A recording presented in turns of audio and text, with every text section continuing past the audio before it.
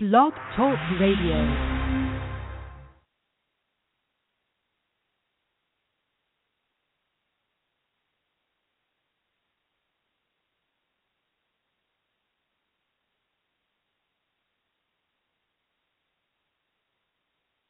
The following program is a production of Janesville Community Radio, Inc.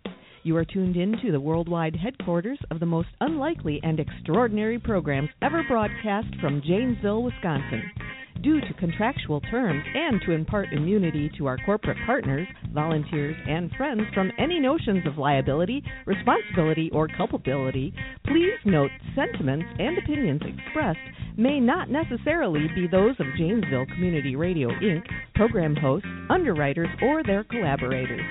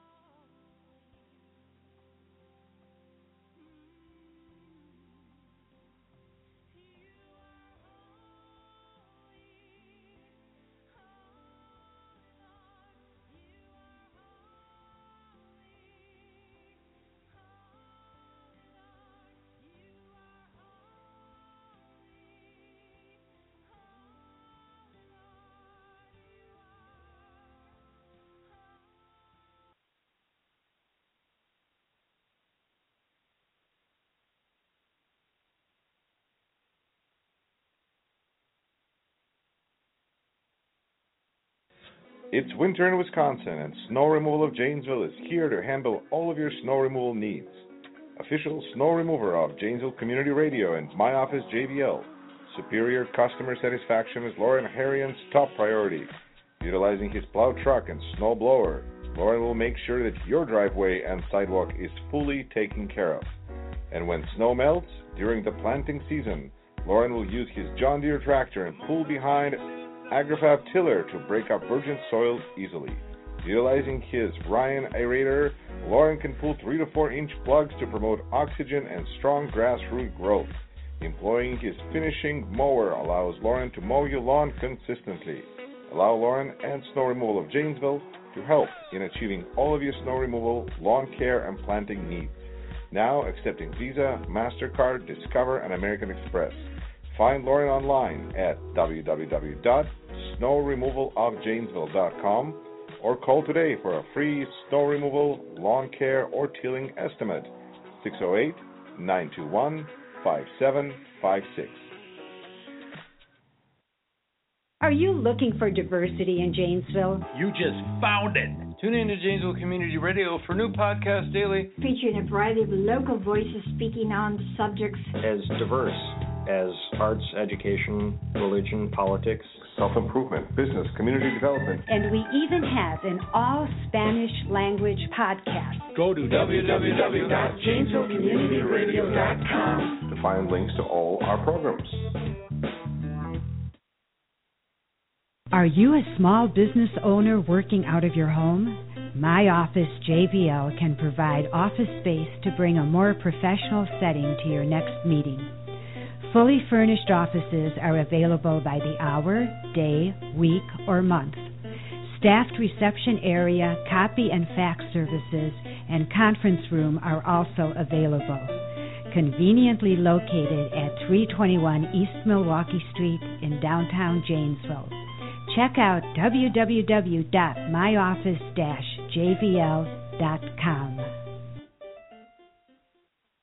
Looking for an opportunity to volunteer in our community? How about volunteering with Janesville Community Radio? Just go to our website. Click on the tab. Volunteer. There, fill out a brief form telling us what your interests and area of expertise are. And we'll be in contact with you shortly. Oh, and one more thing. We need money. To be at 103.5 FM in June of 2015, we need to raise money for a radio tower, transmitter, and studio equipment. Be part of bringing the community radio to Janesville by contributing $10.35 or any amount that you choose to 103.5 FM by going to www.janesvillecommunityradio.com/donate. Thanks.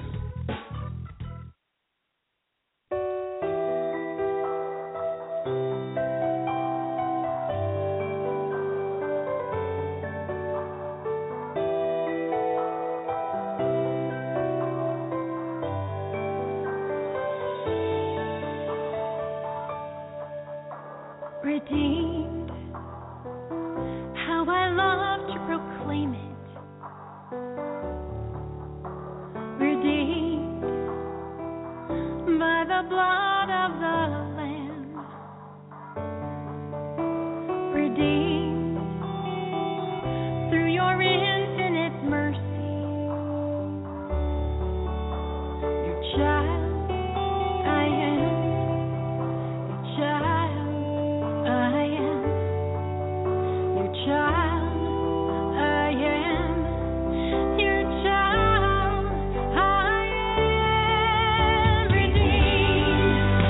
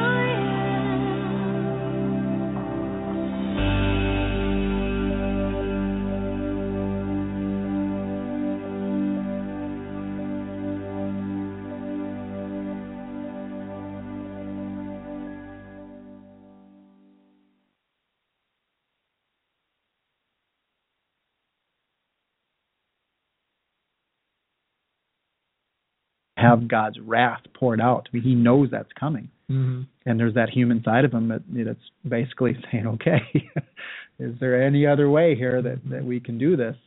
But then knowing that there isn't and submitting to the will of the Father. But yeah, I mean, I can't imagine a lower point for him. Your three closest friends, and you ask him to pray with you, and you go a little farther on, and you're under such anguish that literally it says that he was to the point of death, and he comes back and finds him sleeping. Yeah.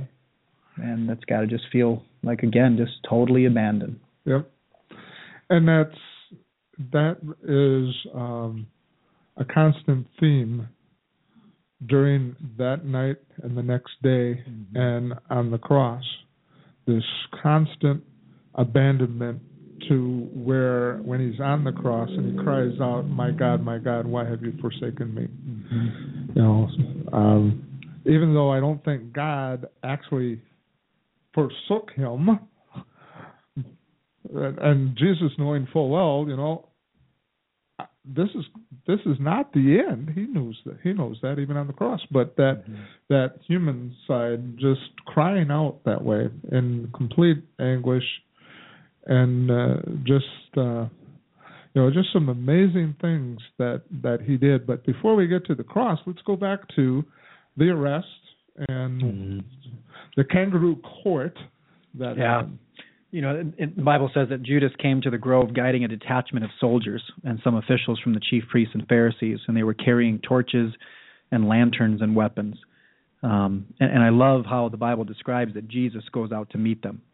He knows what he has to do. He faces it like a man. And a detachment of soldiers could have been upwards of 600 soldiers. And they're bringing torches and lanterns to search for the light of the world, and they bring weapons against the Prince of Peace, and just the irony of that whole, thing that's going on. But Jesus doesn't hide. He doesn't try to escape. He's strengthened himself. The angels come and minister him after he cries out to God, and he's ready to face what is to be faced, and he goes out to meet them. And it's interesting in the midst of that, he asked them, who are you looking for? And he said, Jesus of Nazareth. And he says, I am he. And boom, they fell over like dead men. Yeah, and I think what's going on there is possibly two things. One is they've heard all the stories. They've seen some of the miracles. I mean, this is the God-man. This is this superhero, and they've got 600 guys for a reason. They are expecting this to be this huge battle of how are we gonna capture this guy. And I think part of it could have been that when he says, I am he, that they're so afraid that they all fall down. But what I really think is going on is he says, I am, which is, the Old Testament, the name for God, that I am. It's that power of God going out from him and literally knocking them, over. And used consistently in the Gospel of John, as Jesus talks about himself, I am the way, I'm the truth, I'm the gate, and other things. So we've got this guy, Judas. Judas is. It's interesting. I've seen articles and posts about Judas. If we were to look at the resumes of the 12 disciples, Judas would be the only one hired today. Makes you wonder about our society with that thinking. But Judas was not from Galilee, I don't think. I think he was from Judea. So it's interesting that he's even in the mixture. His title is Iscariot, so that means he was a zealot and had even more political hopes laid on Jesus than some of the other disciples did. But then he discovered that Jesus was not going to do what Judas wanted him to do.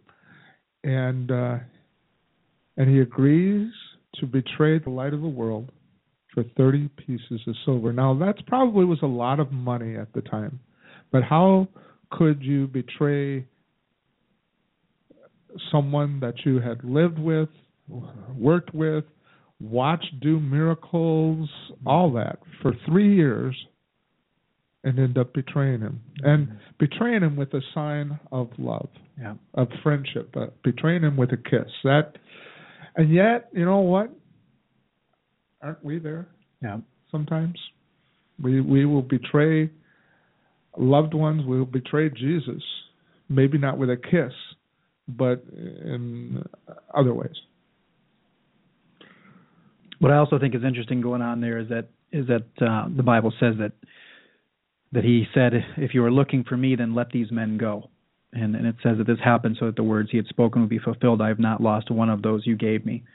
That even while he's being taken captive, he's still issuing orders because he's the God of the universe, and that he still cares about his followers and wants to make sure that they're safe before he's going to turn himself, over to them.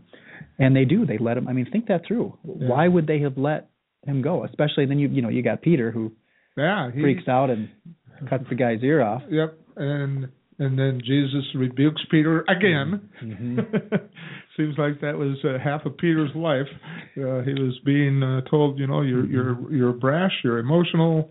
You need to stop and think about this, because Jesus, basically said, if I wanted to do it this way, I could have had 10,000 angels doing battle for me, and we would win easily. Yeah, and when you learn in the Old Testament that one angel destroyed 185,000 of a opposing army, so you do the math.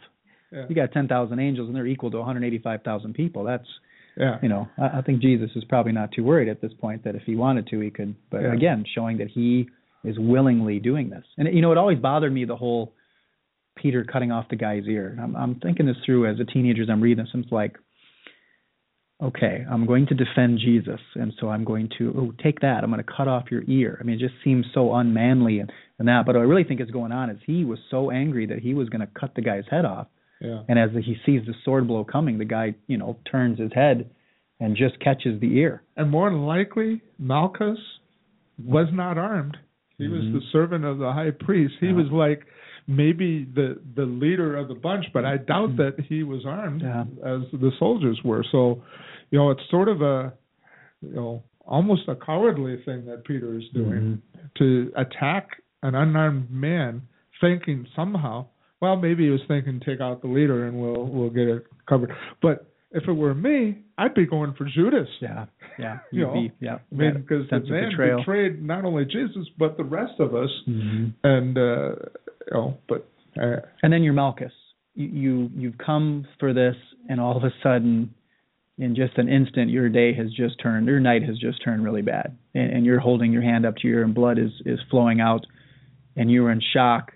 And Jesus rebukes Peter, and then Jesus heals. He takes the ear and heals him and pulls his hand away. And I mean, imagine, again, throwing yourself into the story to feel the healing power of this open wound that is just screaming out in pain. And then all of a sudden, there's probably this warmth, and then there's nothing. I mean, you feel fully healed. And I bet you anything that was it for Malchus, that he had enough of this. I mean, how do you continue to take part in this?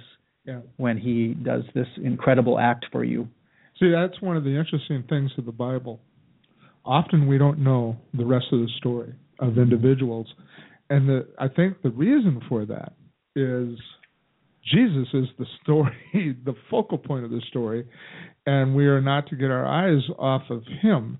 Well, we can conjecture all we want to, and sometimes, church tradition helps us with some of those people.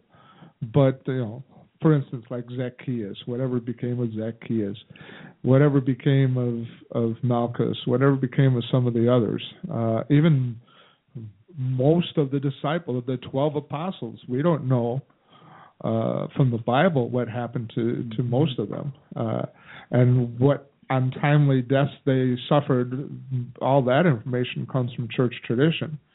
But the point is, even like with the Apostle Paul, it's all about pointing people to Jesus, and that's crucial to our discussion. I think it's not about me, and that is so countercultural to the American way, and it, unfortunately, has infiltrated the church in a lot of ways. That I choose to go to this church and I choose to do what I want to do, and if for some reason I'm not getting the strokes that I want from this church, or I get somebody says something that offends me, I'm going somewhere else. And That's just all about me, and we need to be aware that it's not all about me. Why would it's not as strong of a betrayal, but in a sense, I think it is. If you've developed a relationship with the church over so many years, and then you get your feelings hurt and you leave, it's at least somewhat of a betrayal of a relationship that you've had with this church for so many years and all the people. That's just hard to deal with at times. But anyway, I've digressed some, and we need to take another break. My producer is giving me the signals to time out, and so Bob, if you want to take us to another, I don't know, what do we call those?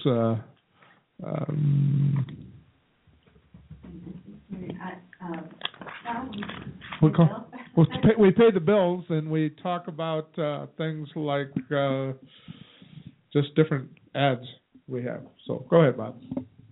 You are listening to Janesville Community Radio and Being Christ in the City with Ray Jewell. Ray's guest tonight, Michael Powers from Faith Community Church in Janesville, Wisconsin. And with that, we're going to go to a couple of must-plays for the Janesville Community Radio Project.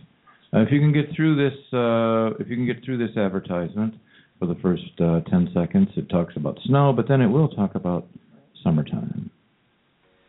It's winter in Wisconsin, and Snow Removal of Janesville is here to handle all of your snow removal needs. Official snow remover of Janesville Community Radio and my office, JVL. Superior customer satisfaction is Lauren Harrian's top priority. Utilizing his plow truck and snow blower, Lauren will make sure that your driveway and sidewalk is fully taken care of. And when snow melts during the planting season, Lauren will use his John Deere tractor and pull behind AgriFab tiller to break up virgin soil easily. Utilizing his Ryan aerator, Lauren can pull 3 to 4 inch plugs to promote oxygen and strong grassroot growth. Employing his finishing mower allows Lauren to mow your lawn consistently. Allow Lauren and Snow Removal of Janesville to help in achieving all of your snow removal, lawn care, and planting needs. Now accepting Visa, MasterCard, Discover, and American Express. Find Lauren online at www.snowremovalofjanesville.com or call today for a free snow removal, lawn care, or tilling estimate. 608-921-5756. Are you looking for diversity in Janesville? You just found it. Tune in to Janesville Community Radio for new podcasts daily, featuring a variety of local voices speaking on subjects as diverse as arts, education, religion, politics, self-improvement, business, community development. And we even have an all-Spanish language podcast. Go to www.janesvillecommunityradio.com to find links to all our programs.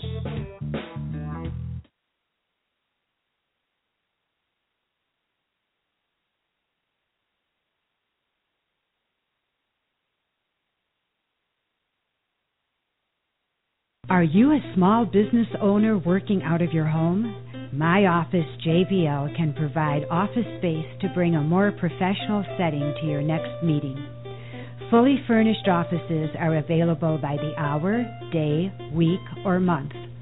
Staffed reception area, copy and fax services, and conference room are also available. Conveniently located at 321 East Milwaukee Street in downtown Janesville. Check out www.myoffice-jvl.com. All right, ladies and gentlemen, you're listening to Janesville Community Radio. This is Being Christ in the City with Ray Jewell. Ray Jewell's guest tonight is Michael Powers from the Faith Community Church in Janesville, Wisconsin. And we are at 321 East Milwaukee Street in downtown, the aforementioned downtown Janesville, Wisconsin. We apparently had some technical problems at the beginning of the show because somebody left a plug unplugged and didn't put it back in the studio, and that's like a big deal in the radio world. Little Daddy-O, the producer tonight, discovered that a little bit late, but we're going to do a couple things that were played in that time frame that probably didn't get on the air. So We will be back in a few minutes, and we'll catch up with what we missed.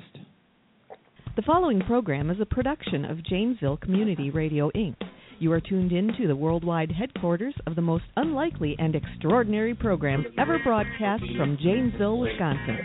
Due to contractual terms and to impart immunity to our corporate partners, volunteers, and friends from any notions of liability, responsibility, or culpability, please note sentiments and opinions expressed may not necessarily be those of Janesville Community Radio, Inc., program hosts, underwriters, or their collaborators.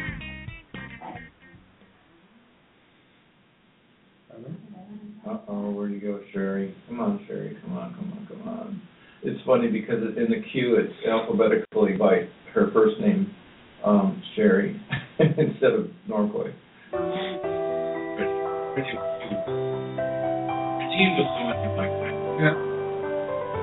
Yeah, maybe just take it up through.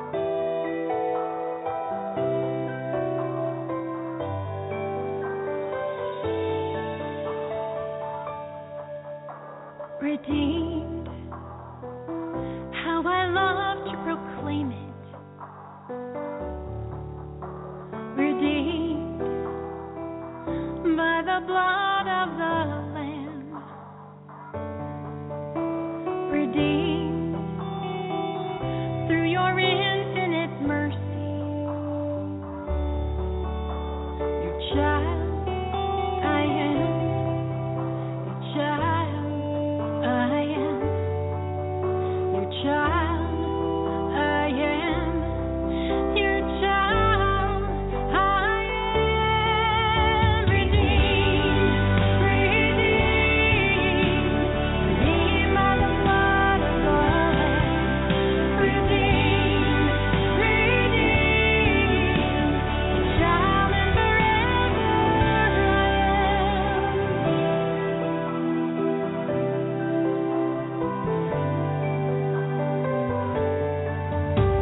redeemed in the light of your presence. Oh, redeemed as you guide me each day. Oh, redeemed and so happy in Jesus. I think of my Savior all the day long. I cannot be silent. Your love is my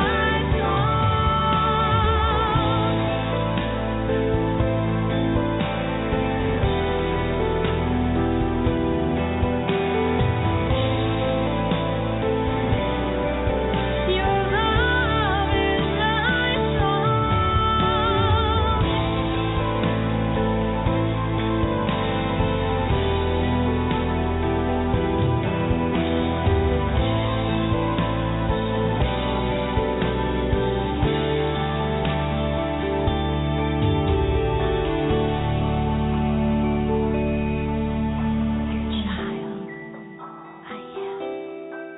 Your child I am. Your child I am. Your child I am. Redeemed, redeemed by the blood of the Lamb. Redeemed, child and forever I am. Redeemed by the blood of the Lamb.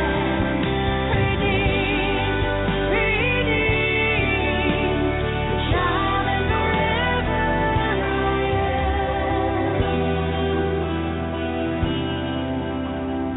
Child and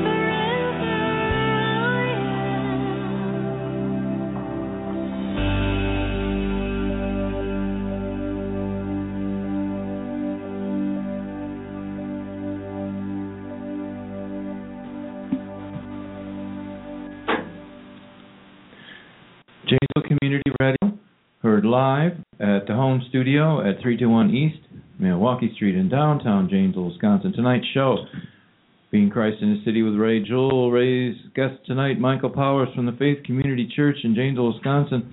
We did lose a little bit of the first part of the show due to some technical problems. We are trying to recoup some of that and do a few redos. But we are live and on the air now. So with that, live, back to Ray Jewell. Okay, thanks, Bob. Annette, you want to plug the song again for Sherry? That was Redeemed that we just heard by Sherry Norquay off her Remnant album. And she is offering that free this week as a free download, and it's on ReverbNation.com. And I happen to know that Sherry is in the works on a second album. Okay. Coming up soon. Sounds great. So we're not sure where we lost our stuff at, but just a real quick recap of where we've been. We started basically, in order to tell the story of Jesus, you got to start at the beginning with the creation of the world.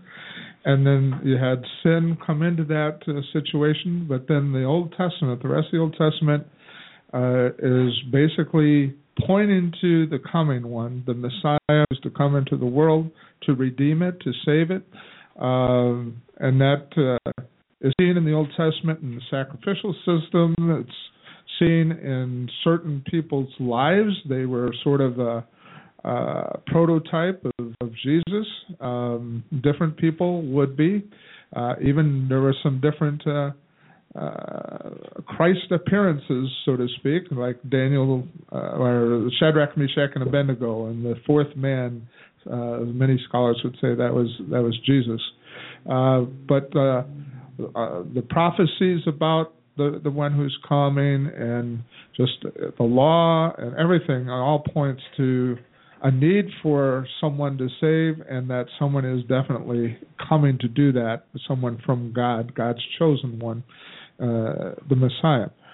So we've been talking about the Passion Week, the triumphal entry into Jerusalem, how the crowd and even the disciples, a short while later, just later that week, will turn against Jesus or at least desert Jesus. We've talked about the last night that Jesus had with his disciples, where he instituted the Last Supper or the Lord's Supper. He washed the disciples' feet. He taught them about the coming Comforter, the Holy Spirit. And we were just talking before we took the break about the Garden of Gethsemane, how Jesus is communing with God and pleading that this cup would pass from him, and yet he humbly says, "Not my will, but your will be done." And then we were talking about the actual arrest of Jesus, Judas leading the soldiers to him, and some of the things that really just happened that just makes it so counterintuitive for us from a human perspective. Some of the things that took place. Some of it, obviously, what some of the disciples did was very, very. We can relate to that.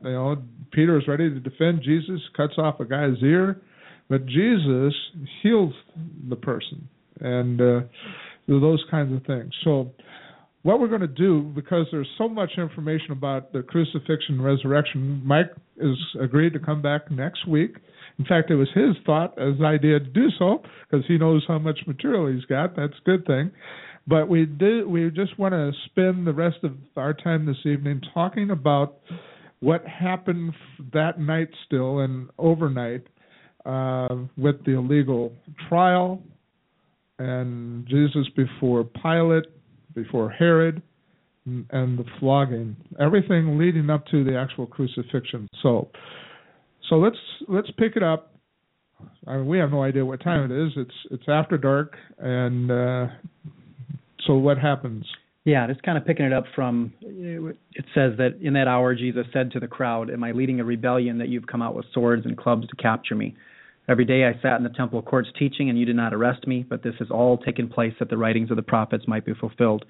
And then it says all the disciples deserted him and fled. Again, getting back to that idea that they're all deserting him. Now, the youth pastor in me, there's a verse that we don't usually talk about in this whole Easter story, but it's Mark 14:50, and it says this: Then everyone deserted him and fled. A young man wearing nothing but a linen garment was following Jesus, and when they seized him, he fled naked, leaving his garment behind. And when I'm teaching youth, and you always have people say, "Oh, the Bible's boring," and it's like, man, the Bible is not boring. I mean, let's think this through. You've got Jesus in the Garden of Gethsemane to the point of death. He's under so much anguish that he's literally sweating drops of blood. And then you've got him going out to meet these people. There are 600 soldiers coming out, and they are nervous about, arresting him. And he says, "I am he," and all of them are knocked to the ground. And then you've got Jesus being betrayed with a kiss. And then Peter gets angry and pulls out his sword and tries to cut a guy's head off and only cuts off his ear. And Jesus picks up this ear and puts it back on the guy and heals him. And then you've got a guy with a bad case of nudity just running randomly through the Garden of Eden. It's just like, what is going on? And the identity of that person, at least some scholars have theorized that was John Mark, or Mark, the author of one of the Gospels, because, it's obviously firsthand information that we have here. So he's writing about himself. I mean, he's not going to embarrass himself, but it makes sense to think that this could very well be. I mean, he was a known associate of disciples. Probably the house where the upper room was his home. His mother was a follower of Jesus, and they're seen in his mom's home often after, when the book of Acts gets started up and stuff. So, and he's also known to be the person that would have maybe written things from Peter's perspective. So that all fits into that situation. But like I say, it's human drama. Yeah.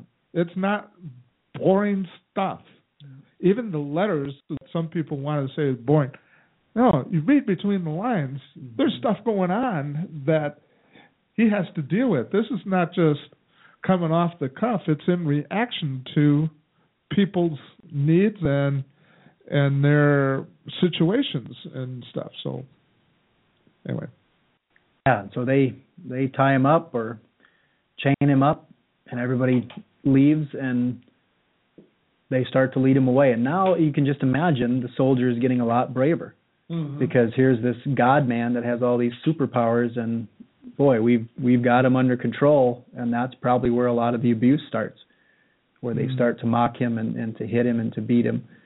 Just imagine that walk, from the Garden of Gethsemane down through the valley and into the city, where it says the chief priests and the whole Sanhedrin were looking for false evidence against Jesus so they could put him to death, but they did not find any, though many false witnesses came forward. And just think of that too, of the God of truth, and it's just people just coming and outwardly lying. In our world, I can't imagine something that would hurt a person more than if you were on trial and to have somebody who knows that they're lying and is just going to come and just bear false witness and try, and try and mess with you.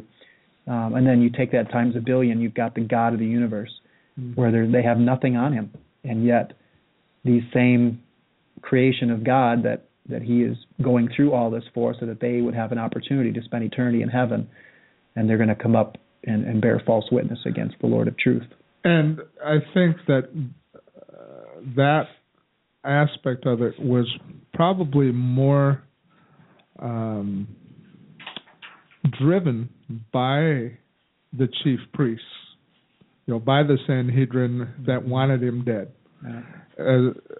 And it took them, from what I see and read there, it was hours in the making until they finally got two witnesses to agree, because the Jewish law stated you had to have at least two witnesses, not just one person could get somebody condemned.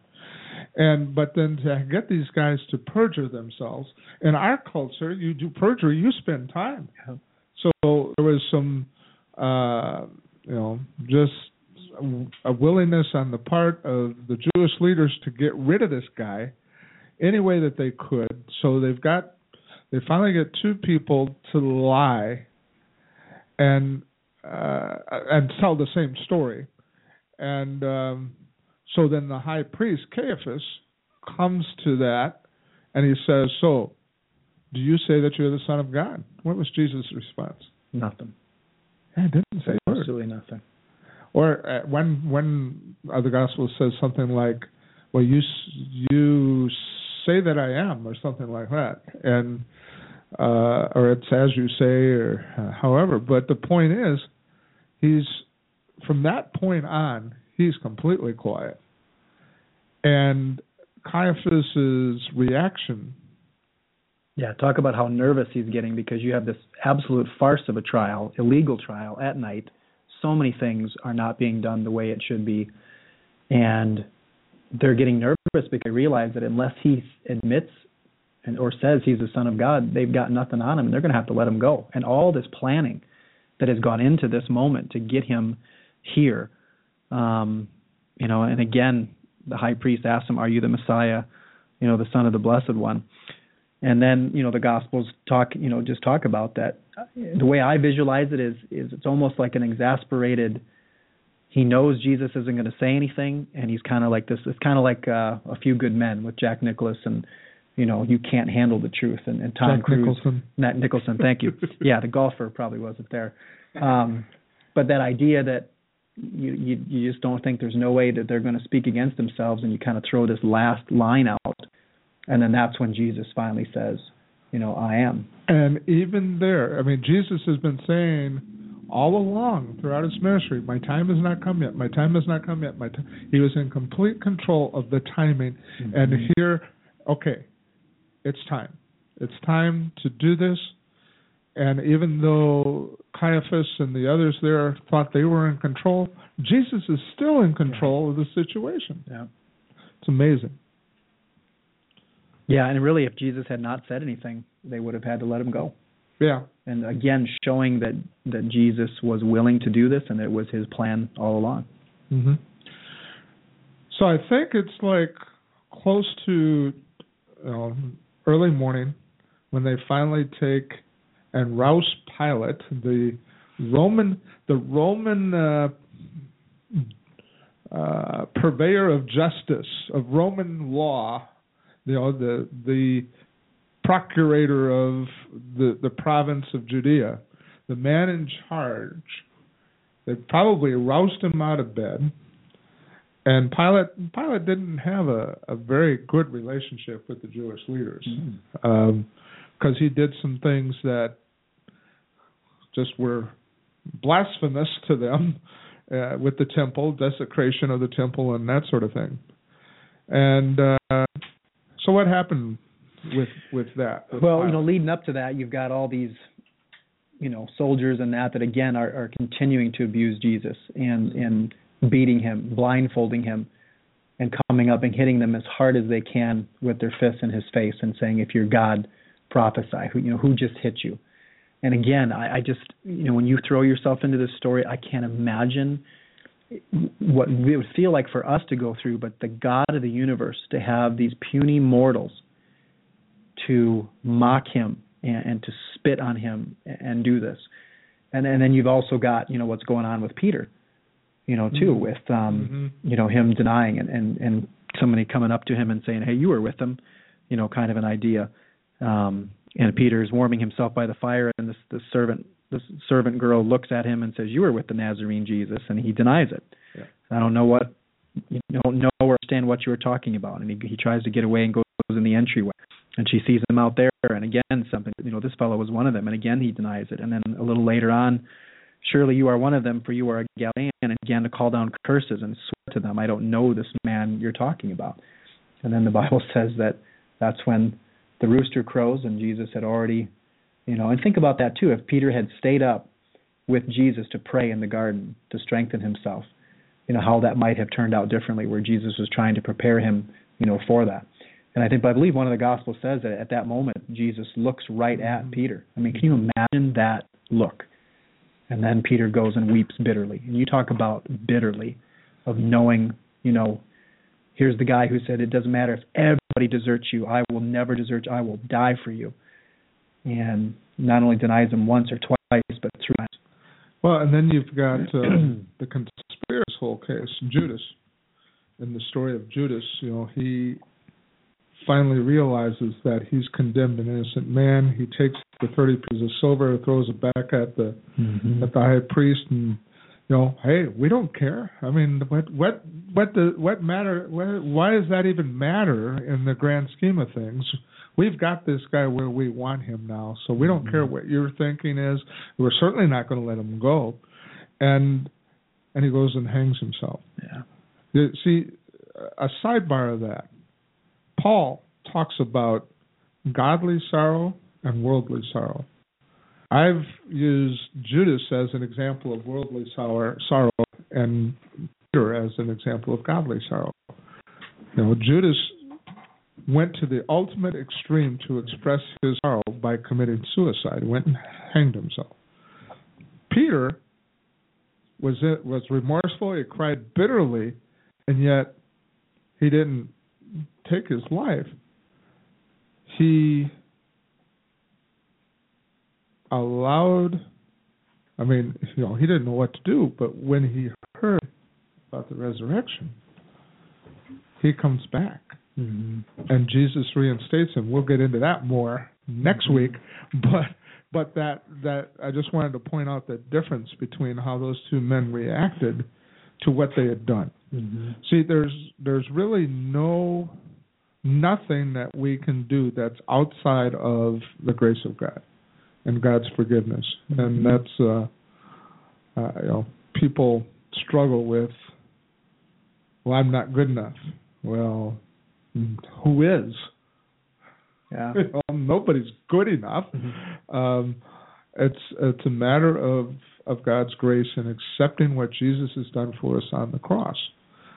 Okay, so we've got an illegal trial. First of all, it was that night. That was not something in Jewish law.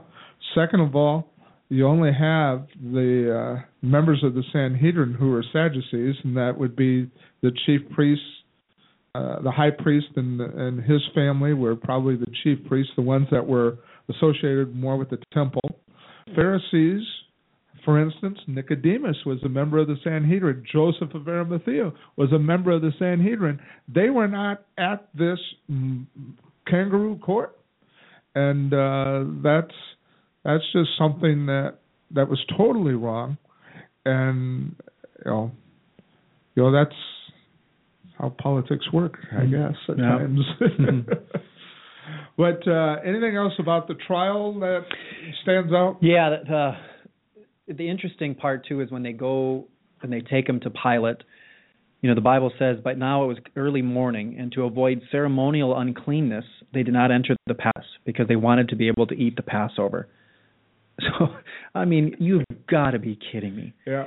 They're avoiding defilement while bringing about the death of the Lamb of God who takes away the sin of the world. And they are worried about being ceremonially unclean to go, enter the house of an unclean person so they can eat the Passover meal. It just, again, showing you this, where Jesus said that you whitewash sepulchres, that, inside, that they were just evil to the core, but on the outside. Of how we can detach ourselves and even, be head knowledge Christians, and the fact that, we can attend a worship service on a Sunday and then go on and check off we did the God thing that week, and then go and do, horrible things and live a double life. Yeah, and that's where legalism comes from, and it's just a head thing, and we're going through the motions, and it's not a head and a heart thing like it's supposed to be. It's what's interesting about Pilate in this. He knew Jesus was innocent. First of all, he had his wife come and tell him, I had this dream about this guy. You better let him go. But even without that, He knew. Yeah. He knew that the Jews were setting this guy up for a huge fall. And yet, for whatever reason, I suspect Satan had something to do with that too, and trying to mollify the Jewish. I mean, he even gave them a choice between Jesus and Barabbas. And Barabbas was a murderer. He was a insurrectionist.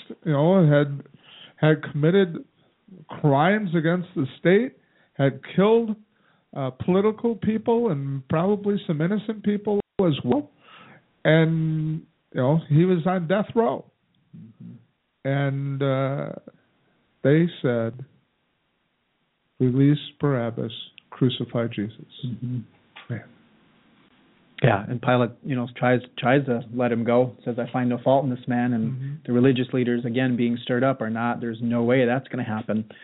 And then what's interesting is they start insisting that he's stirring up all the people over in Judea by his teaching. And he started in Galilee and has come all the way here. And on hearing this, Pilate asked the man if he was a Galilean. And when he heard that Jesus was under Herod's jurisdiction, he tries to wash his hands of it and say, "Oh, it's Herod's. This is Herod's mess. Let's go send him to Herod." And when Jesus is in the presence of Herod, Jesus did most of his ministry in Galilee.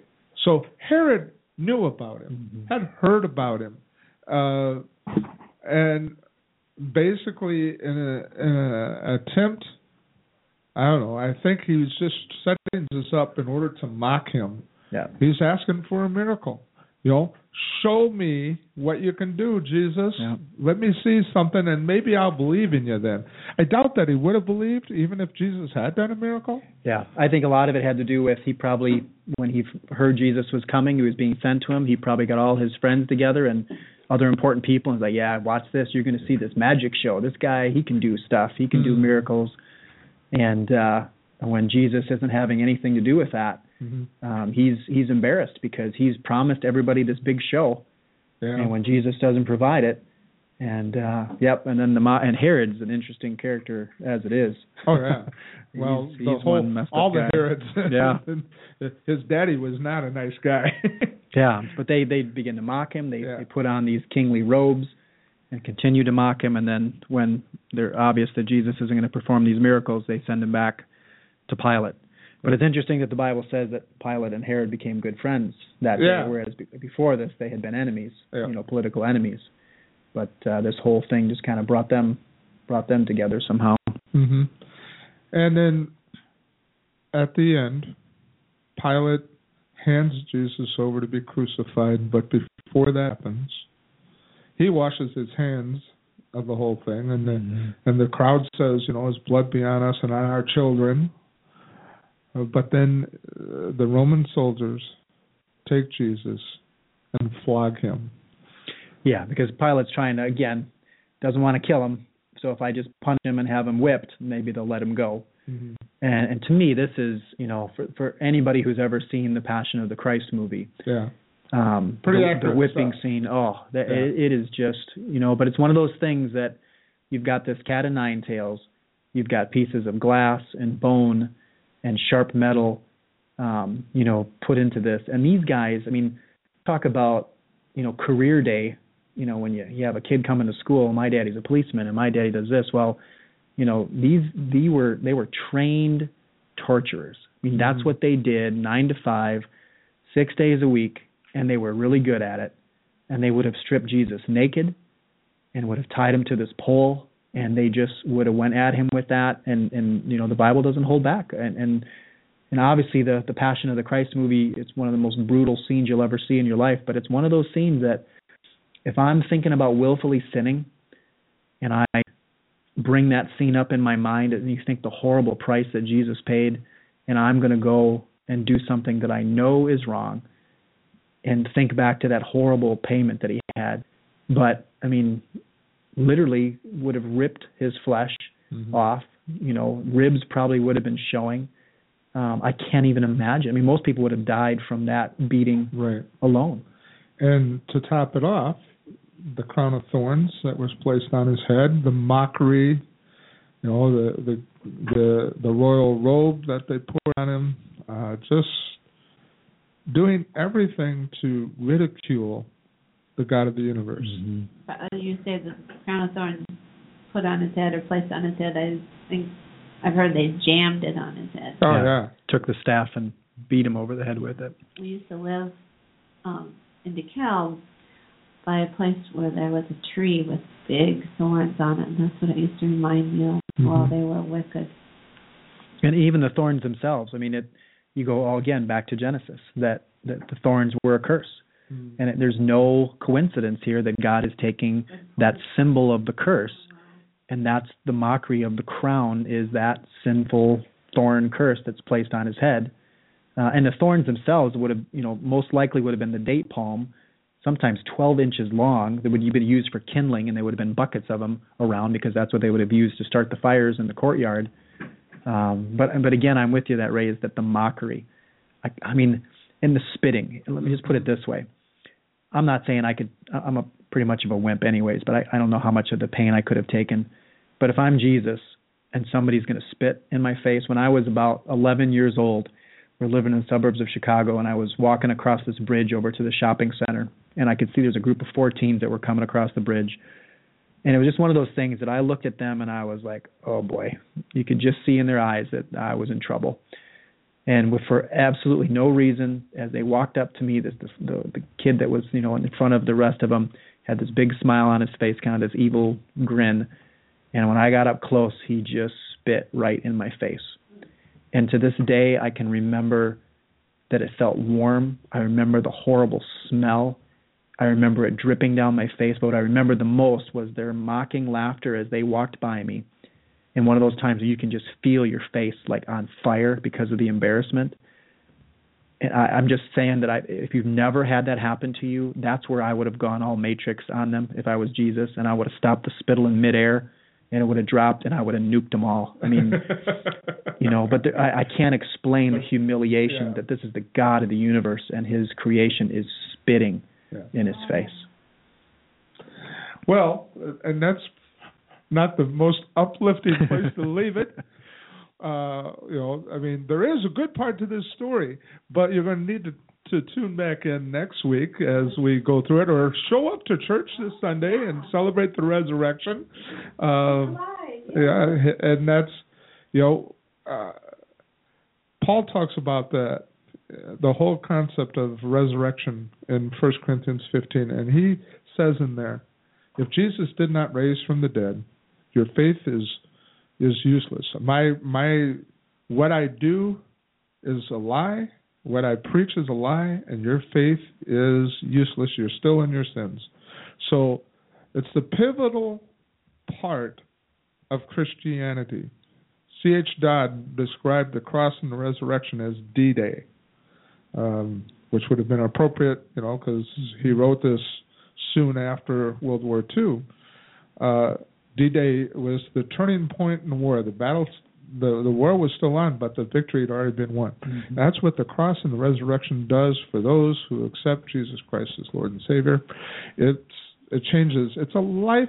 It is the life-changing event in the human history. Nothing even compares to that. So that's what it's all about. So anyway, we'll talk more about that next week. Mike, you got any last comments? Yeah, I would just say this. Somebody had asked me a couple of weeks ago of how did people become saved before Jesus died on the cross? And it really is that the cross is a central part of history, that those before Jesus came to earth would have been looking forward to the promised Redeemer, as in Genesis 3, and looking forward to what he was going to do on that cross. And it was accredited to righteousness to them because of their faith in what was to come. And here we are, 2,000 years later, we're looking back at the cross. But that is the central, like you had said, that central moment in this battle and in history, that it all comes down to the cross, and which is why the cross is a stumbling block.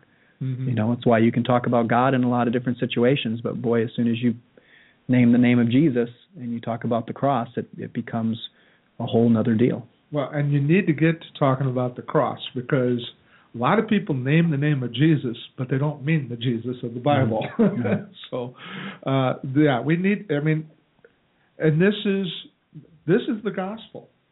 This is the good news that our sin is taken care of by God Himself on the cross and in the resurrection, and that's what makes us tick, makes us different than the world. You know, in the world, not of the world. That's a motto I think that we live by, and this whole program is dedicated to that message. Obviously, we talk about a lot of different areas of life, but we're called to be salt and light, and that's if we're not reflecting Jesus in what we do, then we need to rethink what we do. So anyway, all right. Anything else, or are we good? No, looking forward to coming back next week. We're looking forward to having you back. We'll have to come up with a T-shirt between now and then that says Mike is our third-time guest. All right, there you go, Bob. All right, are we going to start keeping track like they do on Saturday Night Live with the hosts? They'll have like the host who's been the host of the show that many times. You'll be in the lead as the returning guest. You've been listening to Christ in the City with Ray Jewell, Ray's guest tonight, who will be back if the creek don't rise. Michael Powers from the Faith Community Church in Janesville, Wisconsin, and we are live at 321 East Milwaukee Street at our home studio in the aforementioned Janesville, Wisconsin. And with that, we should. Annette, is there another favorite Sherry Norquay song that you'd like to go out with, or should I just pick one at random? Oh, pick one, Bob. They're all good. Thank you. Okay, so let's try this one. Sherry Norquay, who has given us her catalog of music, gospel singer from Nashville and Memphis and all those great music places, professional singer. But local to Janesville. But local, yes. Grew up in Judah, I hear, right over in west of us here in Greene County. All right, with that, come back next week. Janesville Community Radio, being Christ in the City with Ray Jewell.